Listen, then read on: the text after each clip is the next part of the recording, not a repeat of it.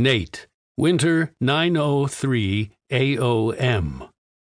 Nate hadn't taken a sip of alcohol in more than a month. This was a record, it seemed. The lack of a drink hadn't brought on the shakes as he thought it might. Perhaps over the years he hadn't consumed enough to get to that point. Still, he needed it.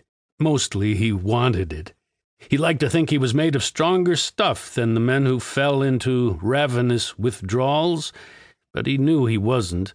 He wore his toughness like a hat or a coat, items worn as a shield to block chilling winds that would otherwise freeze his interior.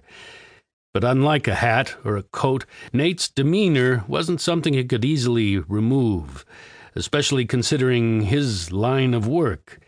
He decided to torture himself and sit at the bar, away from his companions. This wasn't to add to his temptation, though it didn't help.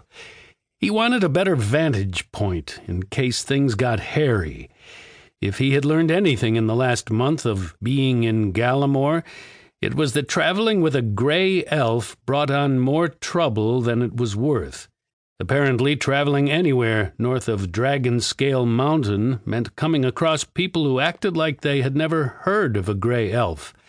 It was true that the north was mostly made up of men and women, with the exception of the wood elves in the northeast, and to have any other race traveling through was a thing of mystery.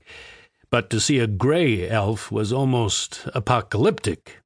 Alban seemed to think it would be fine to take up lodging this far south. It might have raised a few eyebrows, but the middle of the country, particularly this town, Bathavar, was a melting pot. Even in this tavern, Nate spotted a few dwarves, a couple of gnomes. He wasn't quite certain, but he thought there was a wood elf in the back corner. He'd have to keep an eye on that one. Gray elves and wood elves didn't like each other, or so he had been told. Nate had come into the tavern first, bellied up to the bar, and waited for his three companions to come in after him. The bartender had asked Nate what he wanted. Nate swallowed, took a deep breath, and muttered, "Water," to which the bartender scowled, but gave it to him anyway. Part of him wanted to express to the bartender how much the brown bottles behind the bar called out to him, taunting him with promises of an easier night. But what was the point? The bartender would only agree with them. Nate knew when Alban, Rachel, and Merrim walked into the tavern without having to look behind him. The loud and bustling room went quiet. Drinkers looked away from their glasses. A few shook their heads to make sure they were seeing clearly. Eaters dropped their forks, opting instead to rest their fingers on the pistols hanging on their belts. Smokers allowed their fat cigars to smolder in their fingers, holding the smoke in their lungs, waiting to see what might come of this unsettling situation. Alban led the way to an empty booth, with his daughter Rachel behind him and Merrim, the gray elf, behind her. Together they formed a short line, their eyes averted from the gazes of seemingly every person in the room. Nate kept his eye on the wood elf in the back corner, who stared at his rival with sharp, suspicious eyebrows.